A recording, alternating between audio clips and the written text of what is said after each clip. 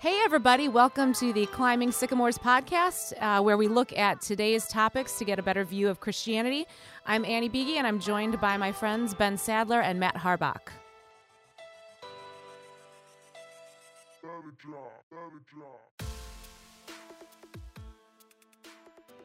Hey, Annie, what's on your mind?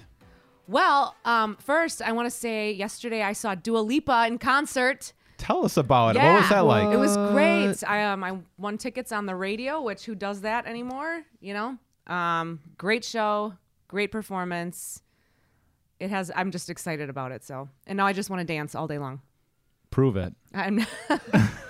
There's no music, but yeah, I'm just wanted to share that because I'm just very excited about it and I love her.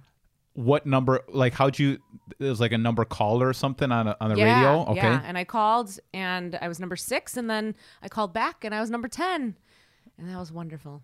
Wow. Nice. How many tickets did you get? Just 2, but they were pretty decent seats, and everybody was just dancing. It was just so fun. It's nice to have public gatherings again and do things with people again. Yes. So. Agreed. But okay, so anyway, what's on my mind besides Dua Lipa? So recently I saw in the news that there was a Catholic priest who I think he's been a priest since about the mid-90s, and he has performed many baptisms that have now been marked as invalid. And it's because of the changing of one word. So instead of saying, I baptize you in the name of the Father, Son, Holy Spirit, he said, we baptize you in the name of the Father, Son, Holy Spirit. And I guess for me, the biggest problem with this is, well, my question is, is there any biblical, substantiation to that? I versus we, what does that mean? And then also, because the Catholics believe that, at least my understanding, that baptism is a sacrament that opens the door to other sacraments. For them, it's marriage and things like that. Now they're claiming that because these baptisms are invalid, the whole next round of sacraments is now invalid as well. So people might have to get married again because for them, marriage is a sacrament.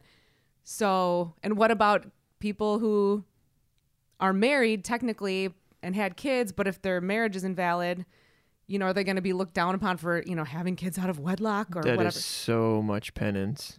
Well, that's what I'm saying.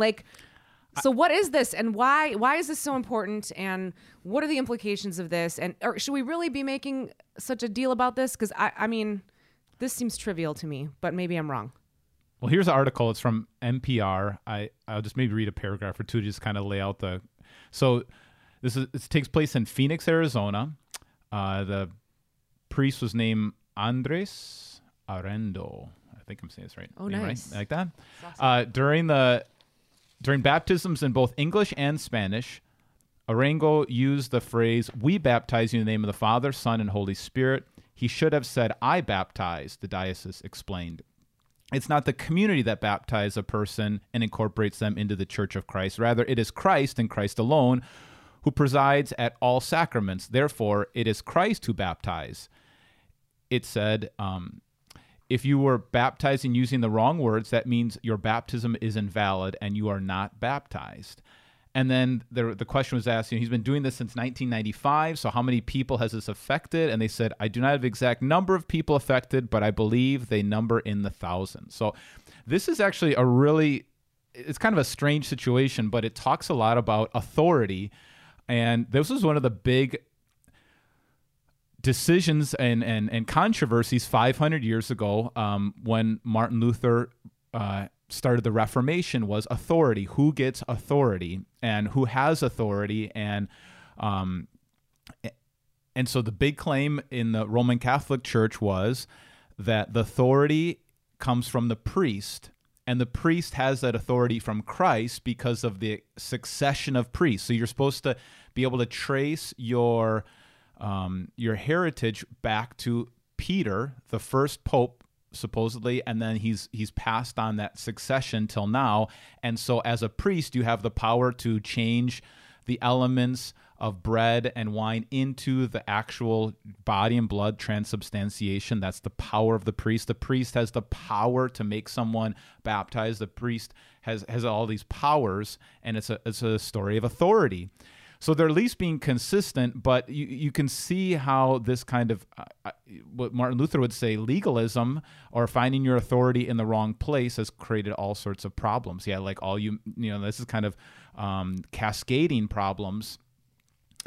And so where Martin Luther landed was the authority is on Scripture alone. That if God's word was present, it's a true sacrament, regardless of the sanctity or the motivation of the priest or the pastor, because he was talking about, well, what if your priest was, had all these issues or was doing something behind the scenes or was not a true Christian? Does that mean every time he gave the sacrament, every time he preached, everything he did was totally invalid? And Martin Luther fell on the side of, no, it is the power of God's word that actually changes.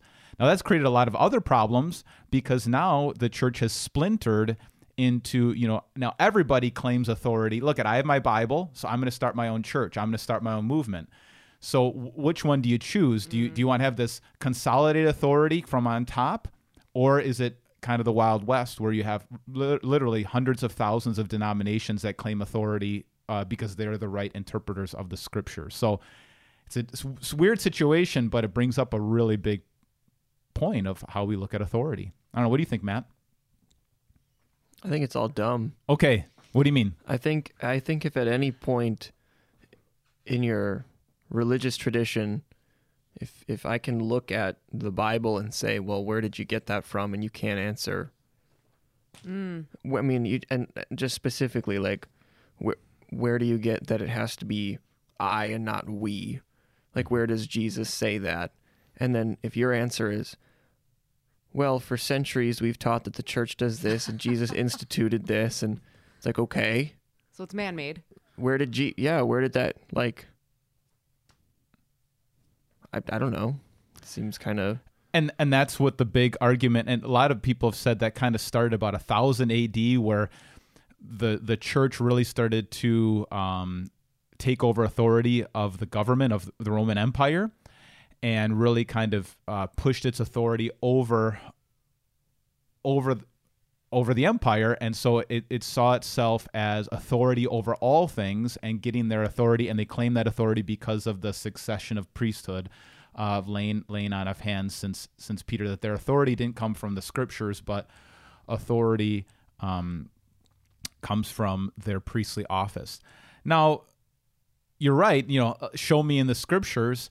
I guess the challenge with that is people all have their own interpretation of the Scriptures, and so that's kind of the way the Roman Catholic Church has, well, we are going to follow the traditions of the church, the writings of the popes, and the writings of the church tradition to be our authority, because we don't want everybody having their own perspective. And that makes sense, I think, but then there's dangers like this.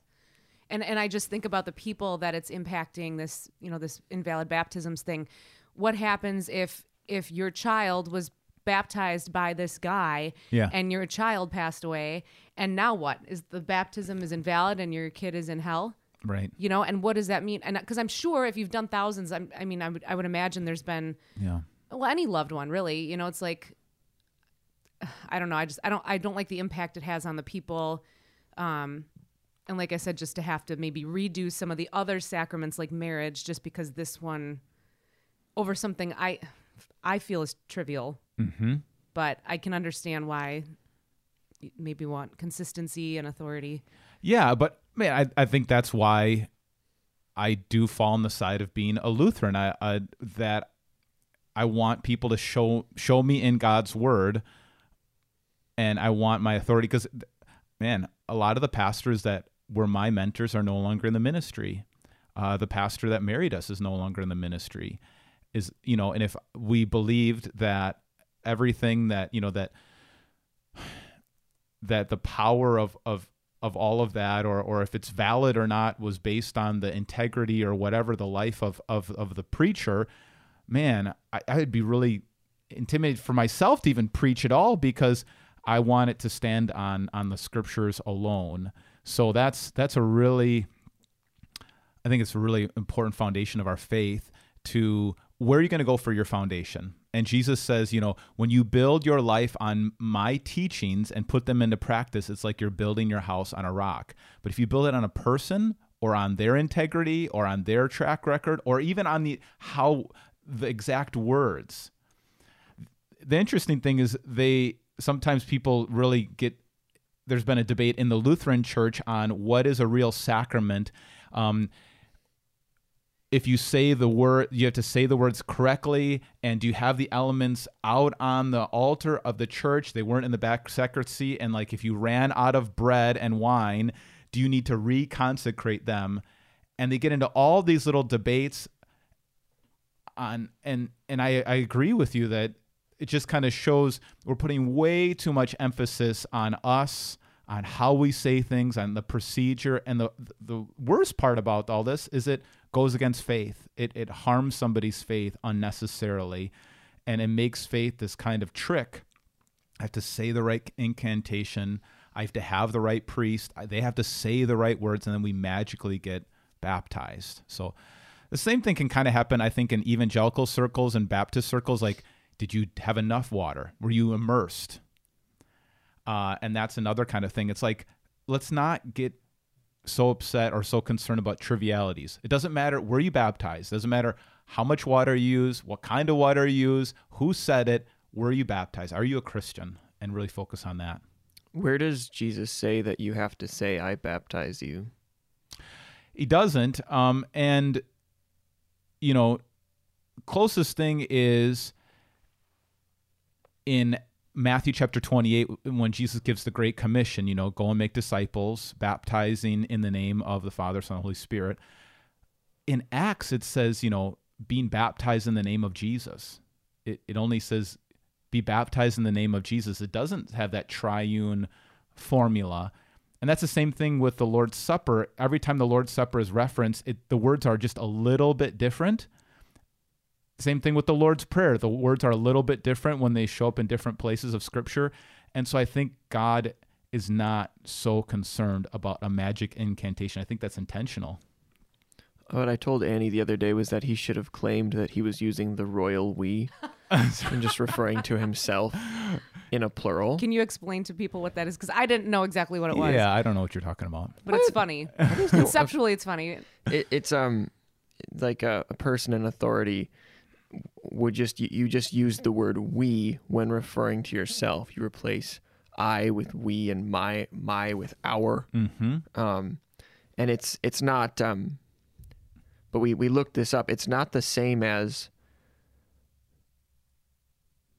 like crediting your institution or crediting like whatever. So if you have a business and you're really the only person working there, I mean, I've got friends who do this. They'll say, we're offering our services, but there's only one person. You know what I mean? That to me that's what I thought you were going with. But it's not quite the same as that. This is really nitpicky, but that's why it's so funny, because the issue is nitpicky. But it'd be like if you said as a church, like, oh, here at Victory, we, right? Or even if you were just speaking individually and you just said we, but you were referencing the institution you're with, it's technically not the same thing. It's referencing yourself in a plural, acknowledging that you take responsibility or represent a collective. Anyway, that's what I would have argued if I were him. I'd just be like, it was the royal we, man. It was the royal. Good. Just because you don't know the history of the English language doesn't make me wrong. Right. I think this brings out, whenever you have legalism, it causes way more problems. And Jesus talked about this quite a bit when the Pharisees, they wanted all these little nitpicky rules about, for example, offerings, that you had to give this much and devote this much to the synagogue and to the temple, and had all these very nitpicky regulations. And Jesus said, you demand that somebody give this amount of money. It's already devoted to the temple, but that money should be used to take care of their family. And so you nullify the word of God, which says honor your father and mother, with your human traditions. And I think that's what happens whenever we want to get too specific as to how things have to get carried out, we nullify the word of God with our own traditions. So we all have to be aware of that, because I think you do things for a little while, it becomes a tradition. People assume this is the way it has to be. And that's usually why people leave churches. They don't leave churches over God's word, but you've offended their tradition, whatever it is. And so I think we just always have to be aware of that, to recognize the ways that we all nullify the word of God with our own perspective, our own tradition, our own preference. So, yeah. No one's going to side with the Catholic Church on this one? I was trying to throw a bone. I think I have a very good friend, and I don't know all the reasons why, but I think it was over the issue of authority. And he saw people in the Catholic Church who really did help when no one else was helping the poor. And so he has become Catholic. And I don't know all the motivations, all the reasons. I really respect him. And I think the reality of the Catholic Church, it is so big. It is so big that you will find every belief system, theologically liberal, theologically conservative, people that you'll agree on everything with. But from what I understand, the one doctrine that you can't really go against is that the Pope is the vicar of Christ, that he is the head of the church. And that's the one thing that kind of unifies everything. So, but you really could find any kind of belief system inside it, because it's just so big. And so we have to probably be careful not to clump it all into one group, because you'll probably find many Catholics who disagree with what happened here. Mm-hmm. That does kind of lead into this next topic that I was interested in talking about. Just the reality. I was reading an article by David Brooks. He wrote I think it was in the New York Times, an opinion article on trying to save evangelicalism and how the institutional church is just eroding. And there was all sorts of reasons for this. He cited many of the things that we've talked about before, the church getting way too connected to politics, a lot of times aligning with Donald Trump or with the Republican Party, or both sides, really. He also cited the scandals that we've had in the last few years. I don't know how many of you guys, and maybe I've already mentioned this, Ravi Zacharias, if you've heard that name. He's a leading apologist who I followed quite a bit. And then after he died, it came out that he very sexually promiscuous all over, really abusive all over the world as he traveled, had no oversight. Mark Driscoll, all these things, Bill Hybels, all these scandals. There's just the latest one is a huge cover-up amongst the Anglicans, another institutional church. And then the Southern Baptist Convention, one of the largest churches, mainline churches in the world, has also been accused of racist background. And two really kind of celebrity people in the Southern Baptist Church, Beth Moore, who's known for all of her Bible studies and she's kind of well known around the world. She left the Southern Baptist Church. And then also Russell Moore, who's kind of a big advocate. So we're just kind of seeing the institutional church erode. And I think that kind of dovetails what we just got saying. So what is the future of the church if these institutions erode? What do you guys think?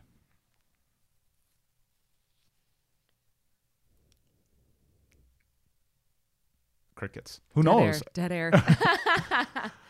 I guess I think about this because on one hand you have like you were just mentioning, the diocese, the Catholic Church saying none of these are valid, none of these thousands of baptisms are valid, and you got a whole group of people saying, I don't care what any institution is going to tell me about my faith. I'm not going to listen to any institution. And so we have an institution, a church that's part of an institutional church. I wonder, what is that going to look like in 20 years when so many people are leaving because of these scandals? Is it just going to totally erode with Christianity? Is there going to be a brand new thing that comes up where maybe a more honest Christianity with integrity that's not so tied to institutions or buildings, that maybe is a smaller looking church or a less top-down model. So maybe that's just something that's on my mind. Maybe it's not something that you guys are thinking about or concerned about or see. But as you think about your friends, do they really feel any kind of tug towards an institutional model of church? No, and I think that the institutional church is, I mean, people are leaving not just because of scandal, but as we've talked about, they're leaving for many reasons. And I know you've been kind of said, I've heard you say this before, you feel like the future of the church is just smaller groups instead of these large, even mega churches, things like that. So I don't know. I don't know what the trends are exactly. I don't either. Okay. I don't know how many people are affected. Maybe they're not as affected by the scandals. I do think abuse, especially sexual abuse, that's been covered up, and it seems like every day there's another scandal that's out. And maybe when it comes to institutionalized, it just seems like, especially when it comes to sexual abuse, there's just such a knee-jerk reaction to cover up or to do the investigation in-house and not to be transparent. And I don't know if it's because there's so much money involved, so many people's jobs involved. I'm sure. But that's been something that's really been hard to watch, and something that as a pastor, I want to keep bring this to the forefront is, let's always put children first. Let's always do everything we can to keep them safe or call out any ways that they've been harmed. And I think that really does a lot for survivors. I think that could be one of the biggest reasons that people are leaving institutional church, because of those kinds of cover-ups. It seems like thinking about our church and having a big central location where, I mean, people's time and resources come together. It seems like it'd be really hard to do the ministry on the level that we do it if we were not one central location with a leadership team, with a mission, and with core values that sort of drive everything we do. And if it was just, I don't know. I mean, what if it was just people who met in Bible studies and didn't really affiliate with each other necessarily? That'd be cool. It'd be very informal. It'd be very easy to invite people. Very comfortable. It'd be maybe harder to join if you weren't already in one. If you didn't have a Christian background, because it's not like you can just go to church or just go to someone's house, question mark, Right. Yeah. And then in terms of having a mission, doing goals to donate or send money places, I mean, that would be hard to, I don't know, but I don't know. That's, I guess, how the church started, in people's homes, in small groups, essentially. So, well, Jesus said that the gates of hell will not overcome his church, right? His group of people. So I'm interested to see what kind of vibrancy comes out of all of this wreckage, and what kind of Christians are made through it all. And I hope that even Victory can be a place, our church can be a place where, if you've been burned or you've had some of these really bad experiences, hopefully we might be a place for you. But again, we can't look at ourselves as the answer. I think that, we kind of laugh at the story of the archdiocese, saying this is, it's not a valid baptism because you didn't say the right words, because it's all about them and their power. I think maybe one of the things that we have to be careful of is not say we're the answer, that any institution is the answer. And how do we help people just see that Jesus is the answer, and institutions can get it wrong, and we'll try the best that we can, but Jesus really is the answer. That's where the power comes. That's what makes things valid. That's what makes Christianity real and true, is the Jesus behind all these things. Preach. So, well, maybe we've talked about that topic quite a bit. Matt, I have a couple different things on what you want to talk about if you want to dive into that topic already. Yeah, my question is, what do you do about maybe either comparing yourself to other people a lot or feeling competitive toward other people? And I know the right answer is you find your identity in Christ. So that's I'm gonna cut you off off the at table. the knees right now. Yeah. Can you now? Is there a personal story that goes There behind must this? be. I want to hear what's really going on. Yeah, No, Matt, tell there's us. not. No, I can't think of like a specific one. It just came into my mind though, like, When you were feeling jealous and competitive. yeah, yeah. That's stupid. Shut up. I want to know what happened. No, Okay. there's not, Okay. there's Matt's not a just turning story. red. Okay, It's that's not a good. It's story. fine. No, I mean it's interesting to me whom you consider to be peers Mm-hmm. and whom you consider. I told this to Ben, like I don't really ever see myself like in competition with someone like Pastor Bill. Like we're very, very different, you know. But it's like, okay, someone who you maybe see yourself sort of in a similar place in life with similar goals, and then it seems like they're doing better. Mm-hmm. And my knee-jerk reaction is like, yeah, but I bet their personal life is awful. I hope it is. Let me find a way to knock them down so that I can overcome that. Uh-huh. Yeah. So what do you do about that? So do you think, is competition good or bad? Can it be good? When is it bad? What do you think? It's I mean, balance is the key. Okay. Right? Don't you think? I mean, we need that competitive drive to push ourselves, improvement. But what drives you to be competitive in the first place? Well, that's a good question. Is it looking at other people, or is it saying? I would say it has to be. Or if you, well, Because you're being competitive, you have to be competitive toward or against something. could do it to yourself. No. Yeah, but that's not the same. I think that's a different. A different emotion or emotion or I mean, feeling there's or a difference whatever. between having drive, which can turn really ugly, versus competing with other people.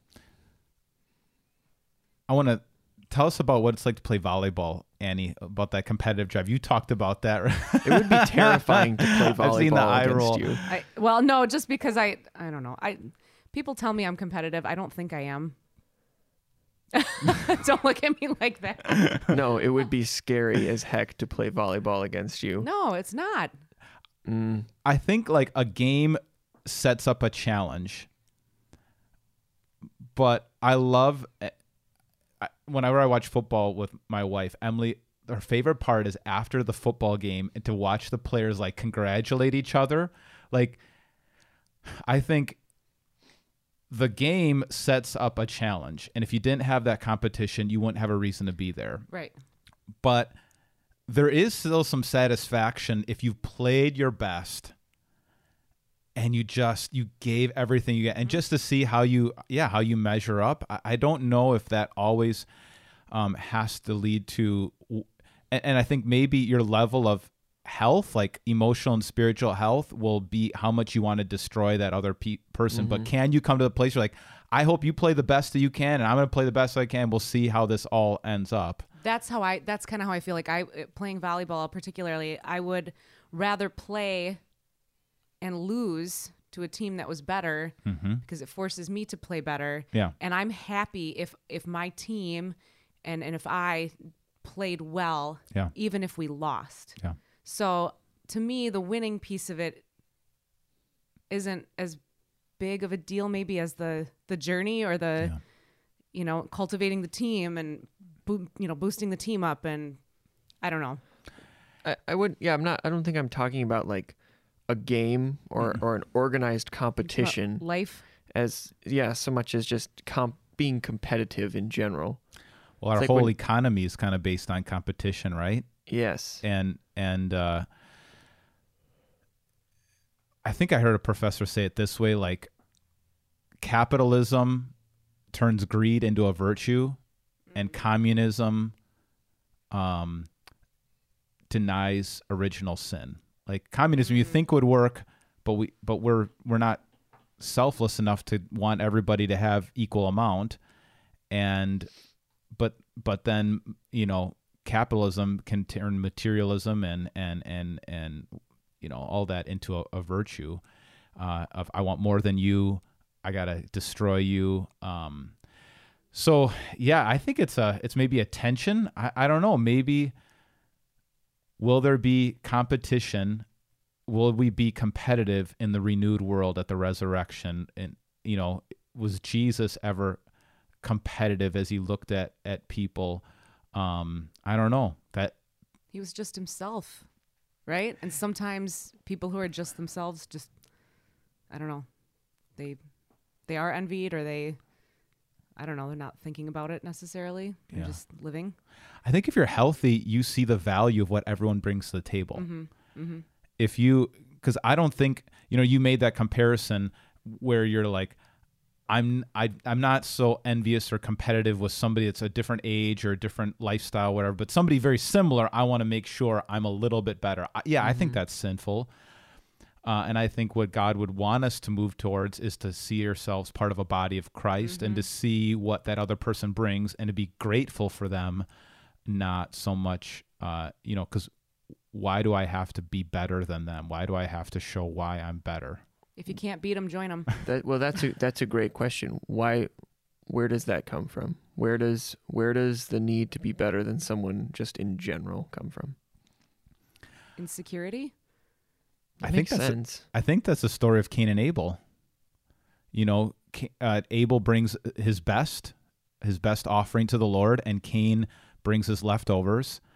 And God looked with favor on Abel and did not look. He doesn't say anything about Cain, not that he was despised or cursed Cain or anything, but he just didn't bring his best.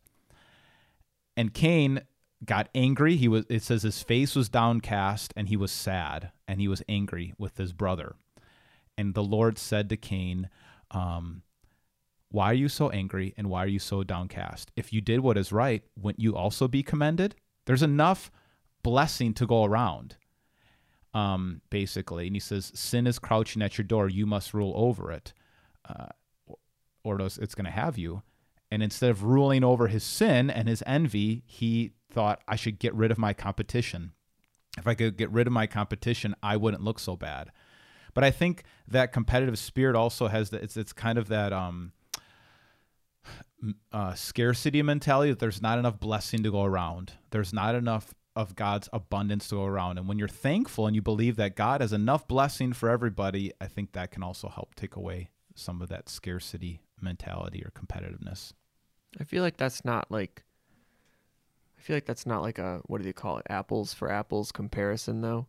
Why not? Well, because Cain, it has nothing to do with the sacrifice, right? It has everything to do with that Cain didn't come with the right attitude about it. Well, it says that Abel brought his firstborn. So Abel brought the best. Right, but people who are trying to be competitive do try to bring the best.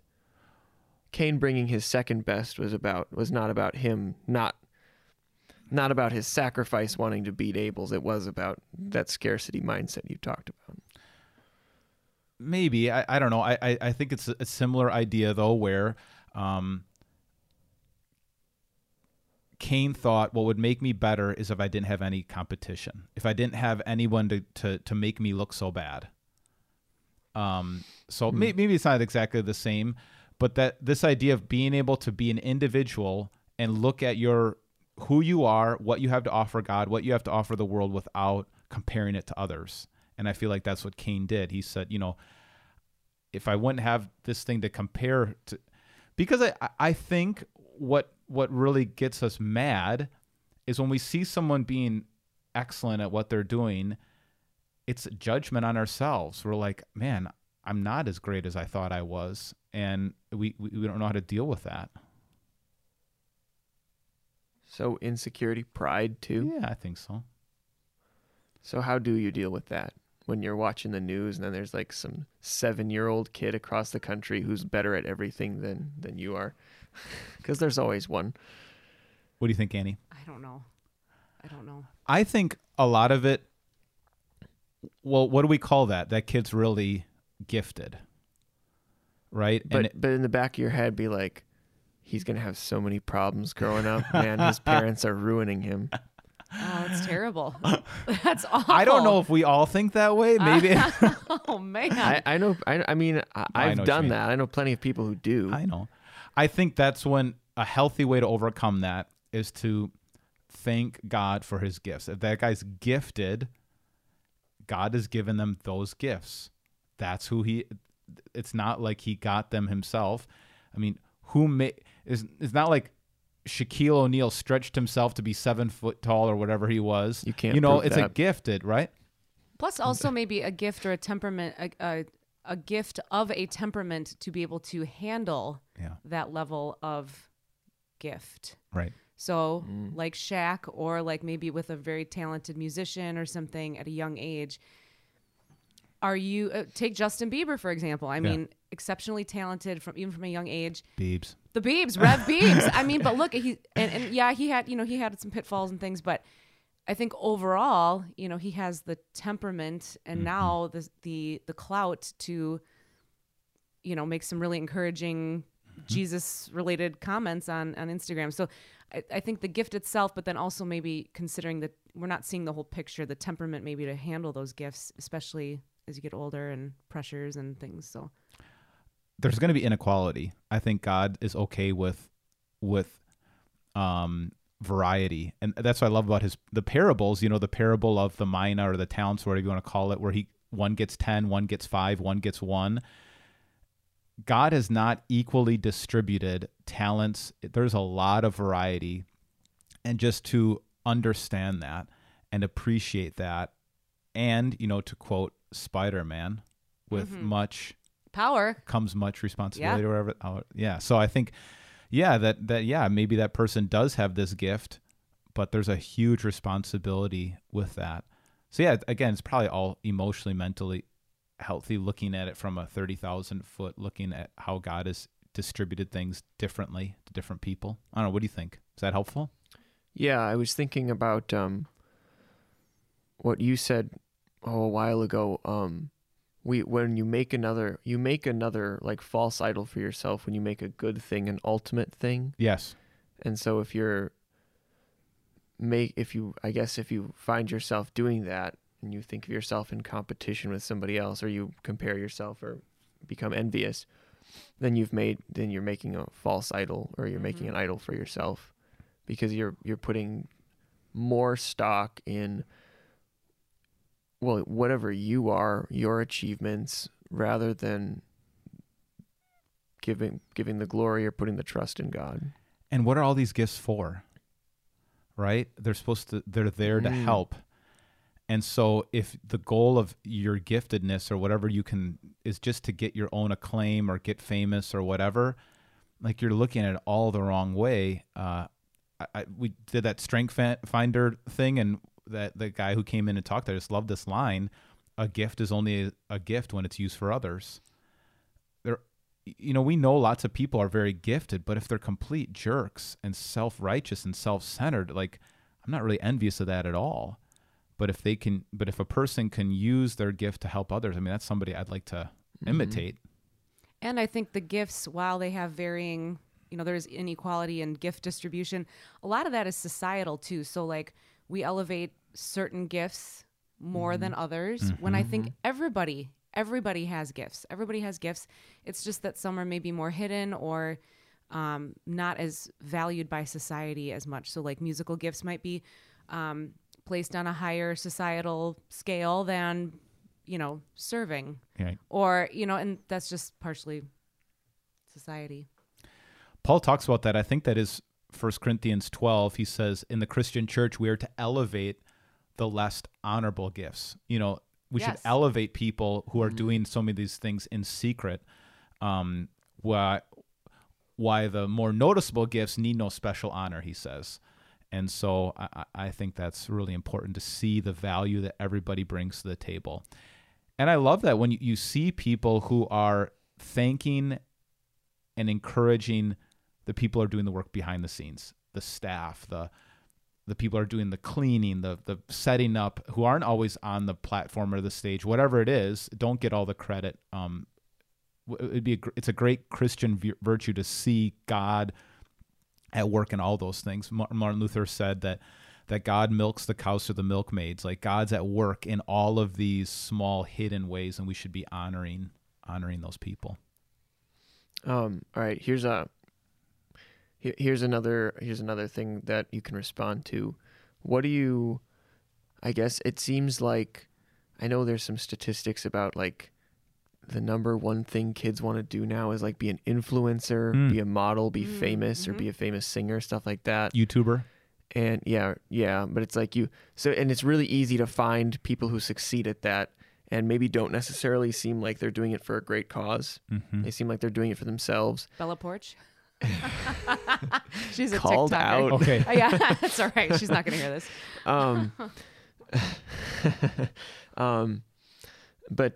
But it seems to be working for them. Mm-hmm.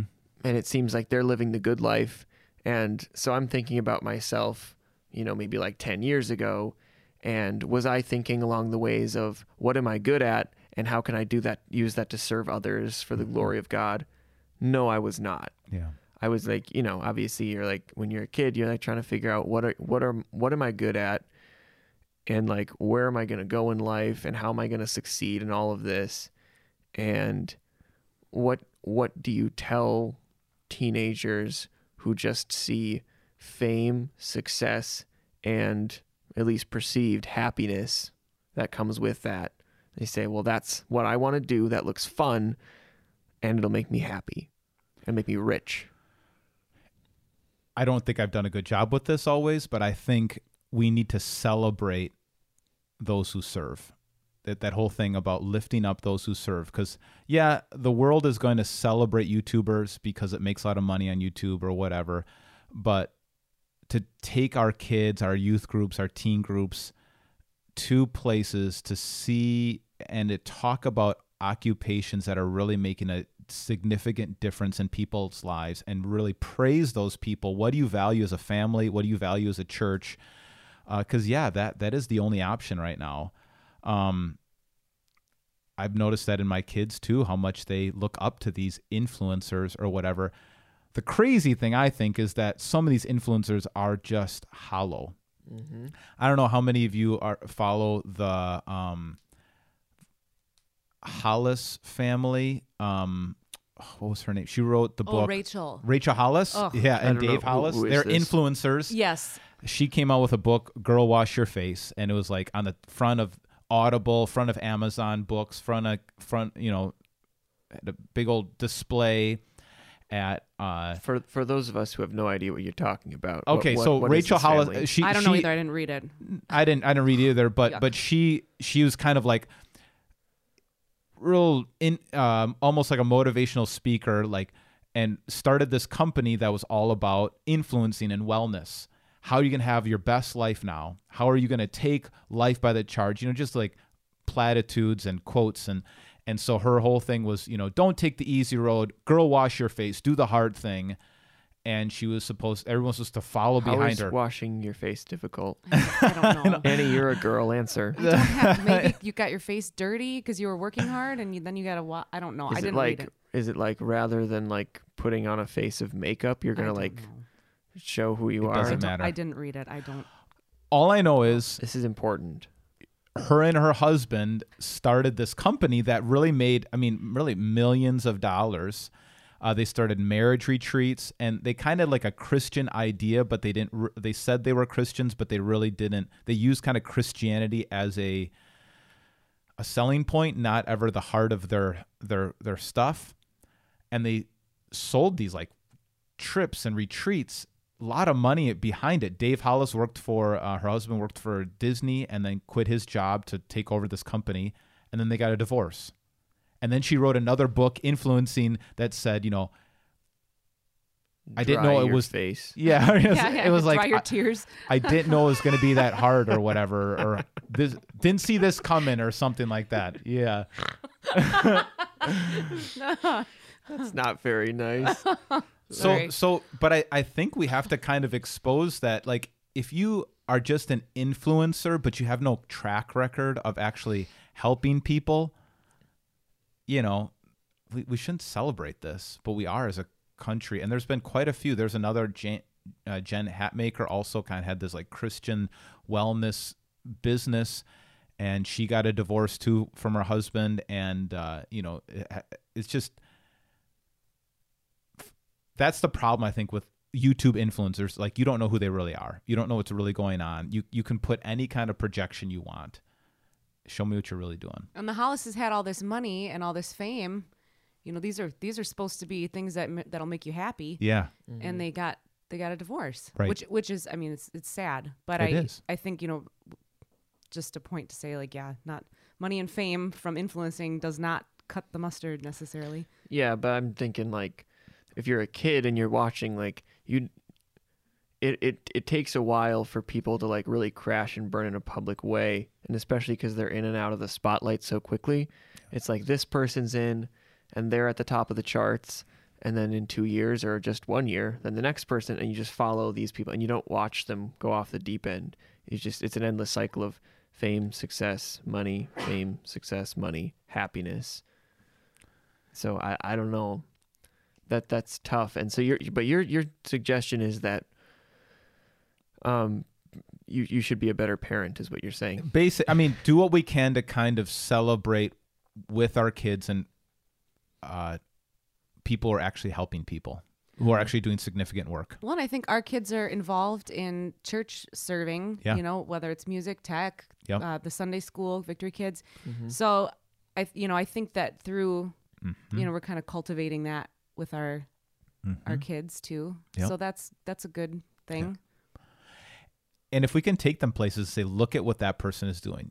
Go to somebody who's taking care of inner city youth, or go like the Lighthouse Youth Ministry, or take them to these different places. A couple of years ago, before the pandemic, we went down to a pregnancy center in Kenosha right after the riots went through Kenosha, and we went and kind of helped them clear out they just need some help at the facility.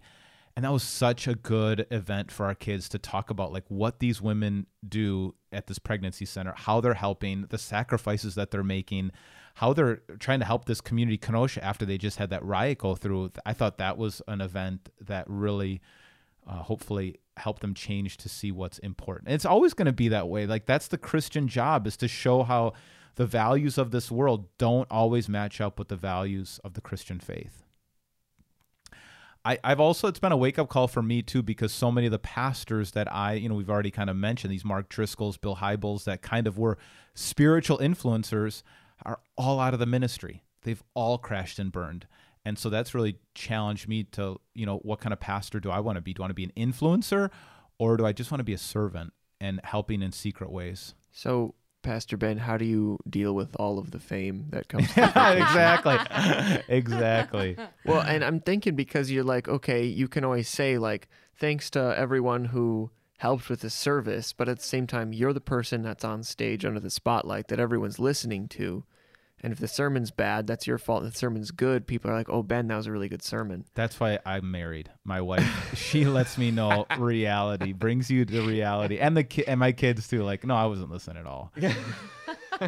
And to recognize, that I think that's what crosses and suffering. You realize how many people aren't necessarily, you don't recognize you don't always see who's being changed by it. And I think God hides that from you. And then when you do have some kind of success, there's ways that you get humbled. But I think seeing all these people crash and burn has really helped me to just say, I don't want any part of that. I'm okay not having my name on anything. I've been thinking a lot about that. Like, it seems like it'd be so hard to start a church, to have a mission in mind, and then you start meeting with some success. And how do you not look at that and say, well, let's see, I worked super hard on this. Yeah. I poured my whole life into this, and now it's working. Yeah. How do you not say, well, that's clearly, that's got to be at least 50% me, right? That's why if you do want to go down this road, it's probably one of the best podcasts on. It's called The Rise and Fall of Mars Hill. They just documented that's what this Mark Driscoll did. And I remember following him in the beginning. He was humble. He was hardworking. He didn't want his name or face on the website. He was kind of the first one to use digital media to really kind of grow the church. He grew it in Seattle, one of the most religiously, uninterested cities in the world. And somehow he grew this church. But all of a sudden, it was like 2008 or 9 or 10, something like that. Something flipped in him where it was all of a sudden all about me. And he started controlling the staff, making sure he was out in front of everything, making sure he was giving them unrealistic expectations so that he could always be platformed, and he didn't have any kind of leadership over him. So I think it's a danger that some people can go through. Definitely. You have to watch out for that. It's over and over in the Bible as well. Anytime Hezekiah got some success as a king, like he was really great when he was in trouble, had these honest prayers to God. But after he had some success, he invites the Babylonians in and brags about his palace, and they end up taking over because he was bragging about who he was. So success is probably harder to deal with than trouble. There you go. Well, very good. I'm good. Did we solve the world's problems? I think so. On this episode, At least like 20% of them. If this is encouraging and creates conversation, feel free to share this with as many people as you can. We want to create conversation that people outside and inside the church can see what the church is really like. And please, we need the views. That's We're right. dying over So here. we can become famous and well known, right? That's right. Influencers. All right. Adios. Bye. If you'd like to get a hold of us here at the Climbing Sycamores podcast, feel free to email bsadler@victoryofthelamb.com. bsadler@victoryofthelamb.com. If you like today's intro music, it's been brought to you by Andrew Lynch's song, My Name, Hello.